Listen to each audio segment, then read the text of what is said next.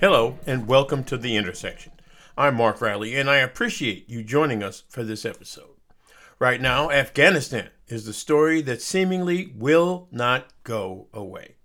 As the Taliban has taken over the country, bitter recriminations are being tossed around the U.S., the U.K., and elsewhere. In point of fact, former British Prime Minister Tony Blair has castigated U.S. President Joe Biden for deciding to pull out the troops. In other words, to follow up on exactly what Donald Trump wanted to do when he signed that agreement with the Taliban. Blair says it was unnecessary.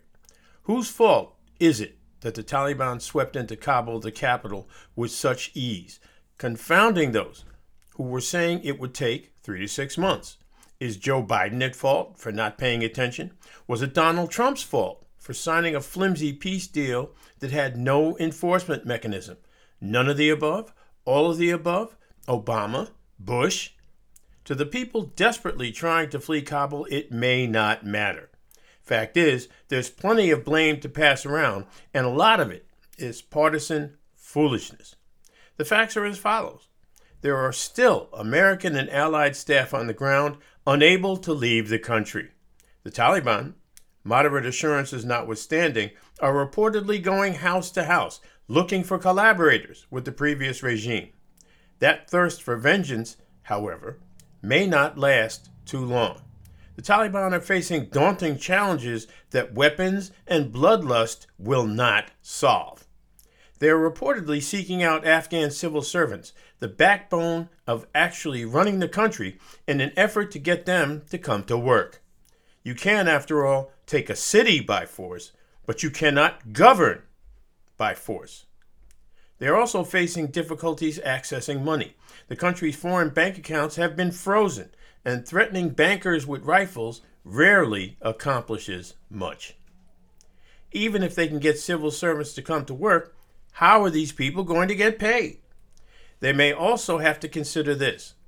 Many of those fleeing the country to the U.S., Britain, Germany, etc., possess the very skills that the Taliban need to fix the electric grid, staff healthcare centers and hospitals, operate schools, the very basic stuff needed to make a country function. Right now, there even seems to be some confusion as to just who is in charge. Again, they say they plan to allow women more freedoms than they had in their previous incarnation. I'm not sure I'm buying it. Media outlets are closing up shop and coming home. They're increasingly relying on stringers who report from the ground or even from neighboring countries. Once the spotlights are turned off and the last cameraman has left, the Taliban will feel emboldened. America and its allies will move on. In the minds of many Americans, the people of Afghanistan, those left behind, will be forgotten. Of course, to the extent people do remember, it will be, as I mentioned earlier, all about partisan finger-pointing. Lost in all that is whether and on what level the U.S. and its allies will engage with the Taliban as leaders of Afghanistan. One thing is for sure. Our latest experiment in nation building has ended the same way some in our recent past have. That is, in failure. Will we learn from this and avoid yet another attempt at molding a foreign country in our image? We'll see. Right now, as people still struggle to get on U.S. or Allied planes to get out of Afghanistan, President Biden is addressing the problems causing the delays in the evacuation. In fact, the Defense Secretary has ordered commercial U.S. airliners to assist in the evacuation. That's kind of different. Now, the problem for Joe Biden is that he really has not covered himself in glory during the course of all this. He really hasn't. And I'm not saying that out of animus to Joe Biden. I'm not saying it because I oppose Joe Biden. I'm just saying from a layman's perspective, he just really was ridiculously over-optimistic. And I don't know whether that was listening to his generals or who, but he was over-optimistic about the ability of the U.S. to get not just its own citizens, but citizens, Afghan citizens, who had assisted the U.S. effort getting them out of the country. It has not gone, and I don't think anybody can argue this, it has absolutely not gone according to plan. He says the evacuations are showing significant progress. Not sure his assurances are going to be enough to right the ship. Now he's going to have to set the tone for future relationships with the new government. They will come to him with some requests, most likely for the release of Afghan assets in foreign banks. Can he actually extract real concessions from the Taliban? We'll see. I think one of the things we have to look at there is that asking the Taliban to fundamentally change their religious outlook, their fealty to Sharia law, that's a no-go. That's not going to happen. The Taliban, you see, do not believe in Western democracy. They absolutely do not. Now, they got run out of Afghanistan back in 2001, but now they're back. And as I said in a previous episode, this vindicates their religious beliefs as far as they're concerned. That's why I'm really kind of skeptical about the fact that they're going to, or about, the assurances they give that they're going to actually give women more freedoms and some of the other things that they are promising, I think, to get the American monkey off their back once and for all. Can Joe Biden extract those kinds of concessions from the Taliban? We'll see. In the meantime, I'm reminded of a poem that was made into a song about the French resistance during World War II. I heard it done by the great Leonard Cohen. It's called The Partisan, and I think it applies to the good people resisting the tyranny of the Taliban, now without our help. The verse goes like this. An old woman gave us shelter, kept us hidden in the garret. Then the soldiers came. She died without a whisper. Coming up, remember all those states that cut off extra benefits to their citizens, saying it would drive people back to work? How'd that turn out for them? Stay with us. This is The Intersection. You're listening to The Intersection of Politics and Culture with Mark Riley.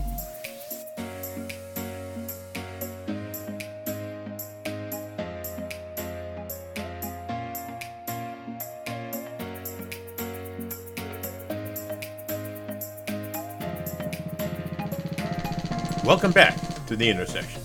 It wasn't too long ago that some states began ending expanded federal unemployment benefits.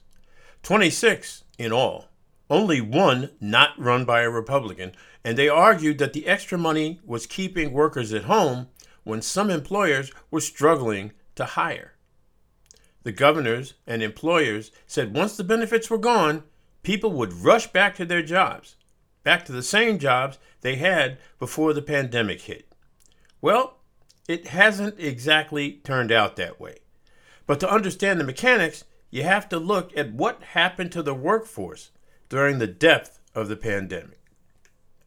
20 million workers lost their jobs in just 2 months, and the unemployment rate hit almost 15%. Now, 3/4 of those jobs have come back, and the latest unemployment figures stand at 5.4%. At the end of last month, 9 million Americans were receiving payments through 2 federal programs. Those programs are set to expire on their own next month unless Congress extends them, and that does not appear likely. President Biden has called on states with high unemployment rates to use separate federal funds to continue those programs, but nobody knows what states will actually follow his advice. Regardless, data from the Labor Department paints an interesting picture of those states that cut federal benefits early versus those that didn't. It shows that states that cut benefits experienced job growth similar to or even slightly lower than the states that maintained them. Ironically, this has been the rule in the leisure and hospitality sectors, where employers have been complaining the loudest. Leisure and hospitality, by the way, took the biggest hit during the early days of the pandemic, because obviously there were lockdowns and a lot of those leisure and hospitality outlets simply could not function. Now, to be fair, there was a 4% difference in employment in favor of states that cut benefits. Yet that does not tell the whole story. Of the 1.1 million people they studied who lost benefits, only 145,000 had found jobs by the beginning of this month. And one thing that doesn't always get talked about, when people have less money to spend, obviously, they cut back on spending. That means less money going into the economy. You might argue that people sometimes need a push to get them back into the job market, and a potential loss of benefits provides that push. Yet, as we've talked about before, there are numbers of workers who have decided to step back and seriously assess their jobs, their income, their working conditions, etc. These benefits have given workers unintended leverage with their employers. Some have managed to negotiate better wages and working conditions. Some have even been able to opt for a hybrid in-office work-from-home schedule that provides them with more flexibility. That's especially single mothers. All that being said, the labor market in 2021 appears to be a volatile one. Even forecasters aren't sure where and how employment will increase. The surge of the Delta variant of COVID-19 means things could change drastically in the fall and winter. However you look at it, these federal benefits have allowed millions of American families to keep their heads above water during a severe and unpredictable pandemic. How about we at least give some credit for that? Next up, R. Kelly on trial in Brooklyn. He was acquitted back in 2008. Will this second bite of the apple put him behind bars for a long time? This is The Intersection. It's summertime. Stay tuned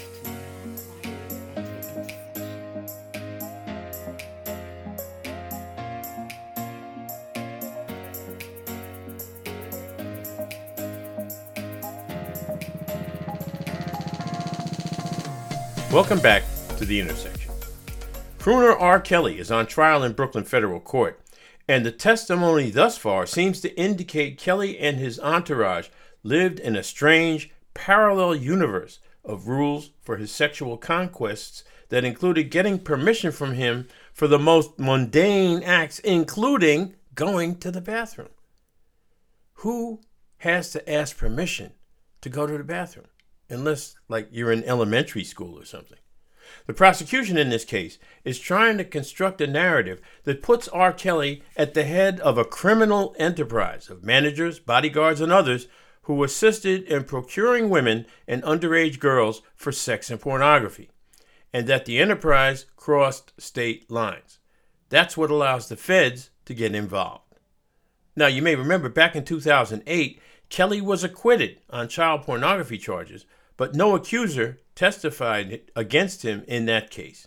In this case, at least 6 women are scheduled to take the stand, one of whom already has. What's made the trial fascinating for me is the testimony regarding the late vocalist Aaliyah. Kelly married her when she was either 15 or 16, depending on who you talk to. Not long before that marriage took place, I interviewed Aaliyah, just as her fame was reaching its apex. Back in those days, it wasn't uncommon for an artist to have one or more people in tow for these radio conversations. And what they do, they'd set it up kind of like a round robin thing. If there were 4 urban stations in a market, one by one, an artist would go to each one, sit for about 15 minutes, answer a few questions, sometimes mundane, sometimes not so much. I hope mine weren't. And then they'd move on to the next one. And they do that from city to city and from town to town. In Aaliyah's case, R. Kelly escorted her into the studio. I simply figured he was a mentor to the young lady. Obviously, I knew who he was, but he was just like a famous mentor. One thing I noticed right off the bat, every time I asked Aaliyah a question, she would look to her right where he was sitting, as if to ask whether it was okay to answer.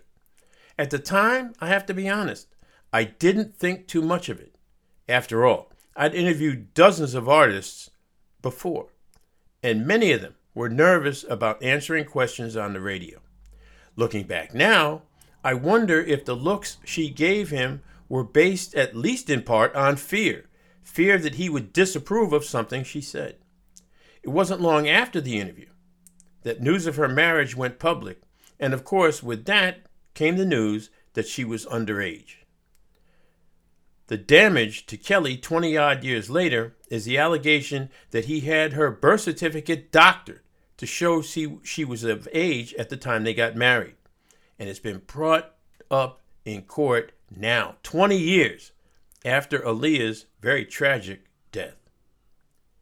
The first accuser to testify against him was Geronda Johnson Pace. She told the jury that Kelly knew she was underage when they first had sex in 2009. It should be said that R. Kelly has denied all the allegations against him. Yet it's tough to figure out the difference between Jeffrey Epstein, Harvey Weinstein, Bill Cosby, a few others, and R. Kelly. There are others who use power and money to exploit and oppress women. Thankfully, times have changed to the point where women actually are taken much more seriously than they were a quarter century ago. If R. Kelly thought he could impose rules on those women in his orbit, he must know by now that prison has its own rules. After all, he's been incarcerated in Chicago and now in New York. And even if he's acquitted in the current case, he's still facing charges in both Illinois and Minnesota. As with other sexual miscreants, R. Kelly's alleged conduct is inexplicable to me. Okay, now, again, I consider myself pretty much a man of the world. I've seen a lot. I've seen people do a lot of stuff in my lifetime. I'm not a kid. But this kind of alleged conduct, and again, Kelly is innocent until proven guilty. But even so, this alleged conduct is baffling to me. I mean, first of all, it was kind of a public secret that R. Kelly liked young girls. You know, it's something in the media business, you know, you travel around with people who are involved in records, particularly what they used to call the record business. And you hear stories about different guys. This one didn't want anybody to speak to him. This one didn't want this. This one didn't want that. And R. Kelly, and again, this was all rumored. I had no actual evidence of any of it. But the word on R. Kelly was he liked young girls. And certainly, Aaliyah proved that.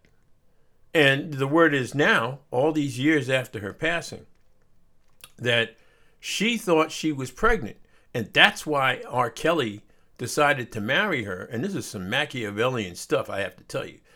He decided to marry her allegedly so that she wouldn't be able to testify in court that he knew she was underage and that he had her birth certificate doctored to show she was of age. Now, I have to say, what would make a rational human being conduct themselves in this way? And you can say the same thing about the Jeffrey Epsteins, the Harvey Weinsteins, the Bill Cosbys. You can always say, like, what makes them act this way? Is it a sense of entitlement? Is it, you know, the power that comes with making a boatload of money? What is it? It's baffling to me. Is it any wonder, however, that some women take guilty until proven innocent as a given when it comes to dealing with men? Does that surprise anyone? Now, before we leave you, much as it pains me, I have to talk about the state of Texas. Again, God help me. Its vote-suppressing, anti-mask and vaccine mandating governor, Greg Abbott, tested positive for COVID. Ironically, he'd been double vaccinated. But he isn't the one, bad as he is, that needs to be called out. It's his second in command, Lieutenant Governor Dan Patrick. This lowlife had the nerve to attribute Texas's skyrocketing infection and hospitalization rates to, guess who, black people. He told a Fox News host, and I'm quoting here, "The biggest group in most states are African Americans who have not been vaccinated," end quote. Not only was that a racist statement, it's also factually incorrect. When questioned a day later, he proceeded to double down on this lunacy. Complete and utter lunacy. Needless to say, he was roundly criticized by Texans with sense, both black and white, just plain folks and elected officials. I've asked before how people this ignorant get elected to office in cities, towns, and states across America. As of now, I still don't have a clue. I do know this. Whether it's Abbott and Patrick in Texas, Taylor Greene in Georgia, Boebert in Colorado, or DeSantis in Florida, these people need to be beaten at the polls. And the Democratic Party needs to stand up, call them out at every opportunity, and mobilize. I know it's not going to be easy to beat a Marjorie Taylor Greene in a state that's been, in a congressional district that is, that's been molded so somebody like her would win, or a Matt Gaetz in Florida, or a Boebert in Colorado. But believe me, it can be done. I remember the late Maynard Jackson, interviewing him and hearing him say, he was talking about the presidential elections. He said, the Democrats need to have a 50-state plan, a 50-state scheme to win elections. And that involved never conceding, ever, that a state was hopeless, that you could not elect a Democrat in that particular, whether it was Georgia, whether it was Texas, other places in the Deep South. Maynard Jackson said it was time to mobilize. And I think he was right. And as far as these people being beaten at the polls, this nation's future is truly at stake. I would ask, as we conclude, that you keep the Reverend Jesse Jackson and his wife Jackie in your prayers. Both have contracted COVID, and they're not young people. Reverend Jackson is 79. His wife is 77. His wife is a jewel of a person, by the way. I've interviewed him going back 40 some odd years. Always had a good word for me. Last time I saw him in New York, we had a big hug together. Always a person I have admired and looked up to. So I would ask, as I asked for your prayers for Haiti in the last episode, that you pray for Jesse and Jackie Jackson. Thanks again for listening to this episode of The Intersection. The executive producer of the broadcast is Ms. Kim Jack Riley. Music is by Eric Lund. Until we meet again, please stay well.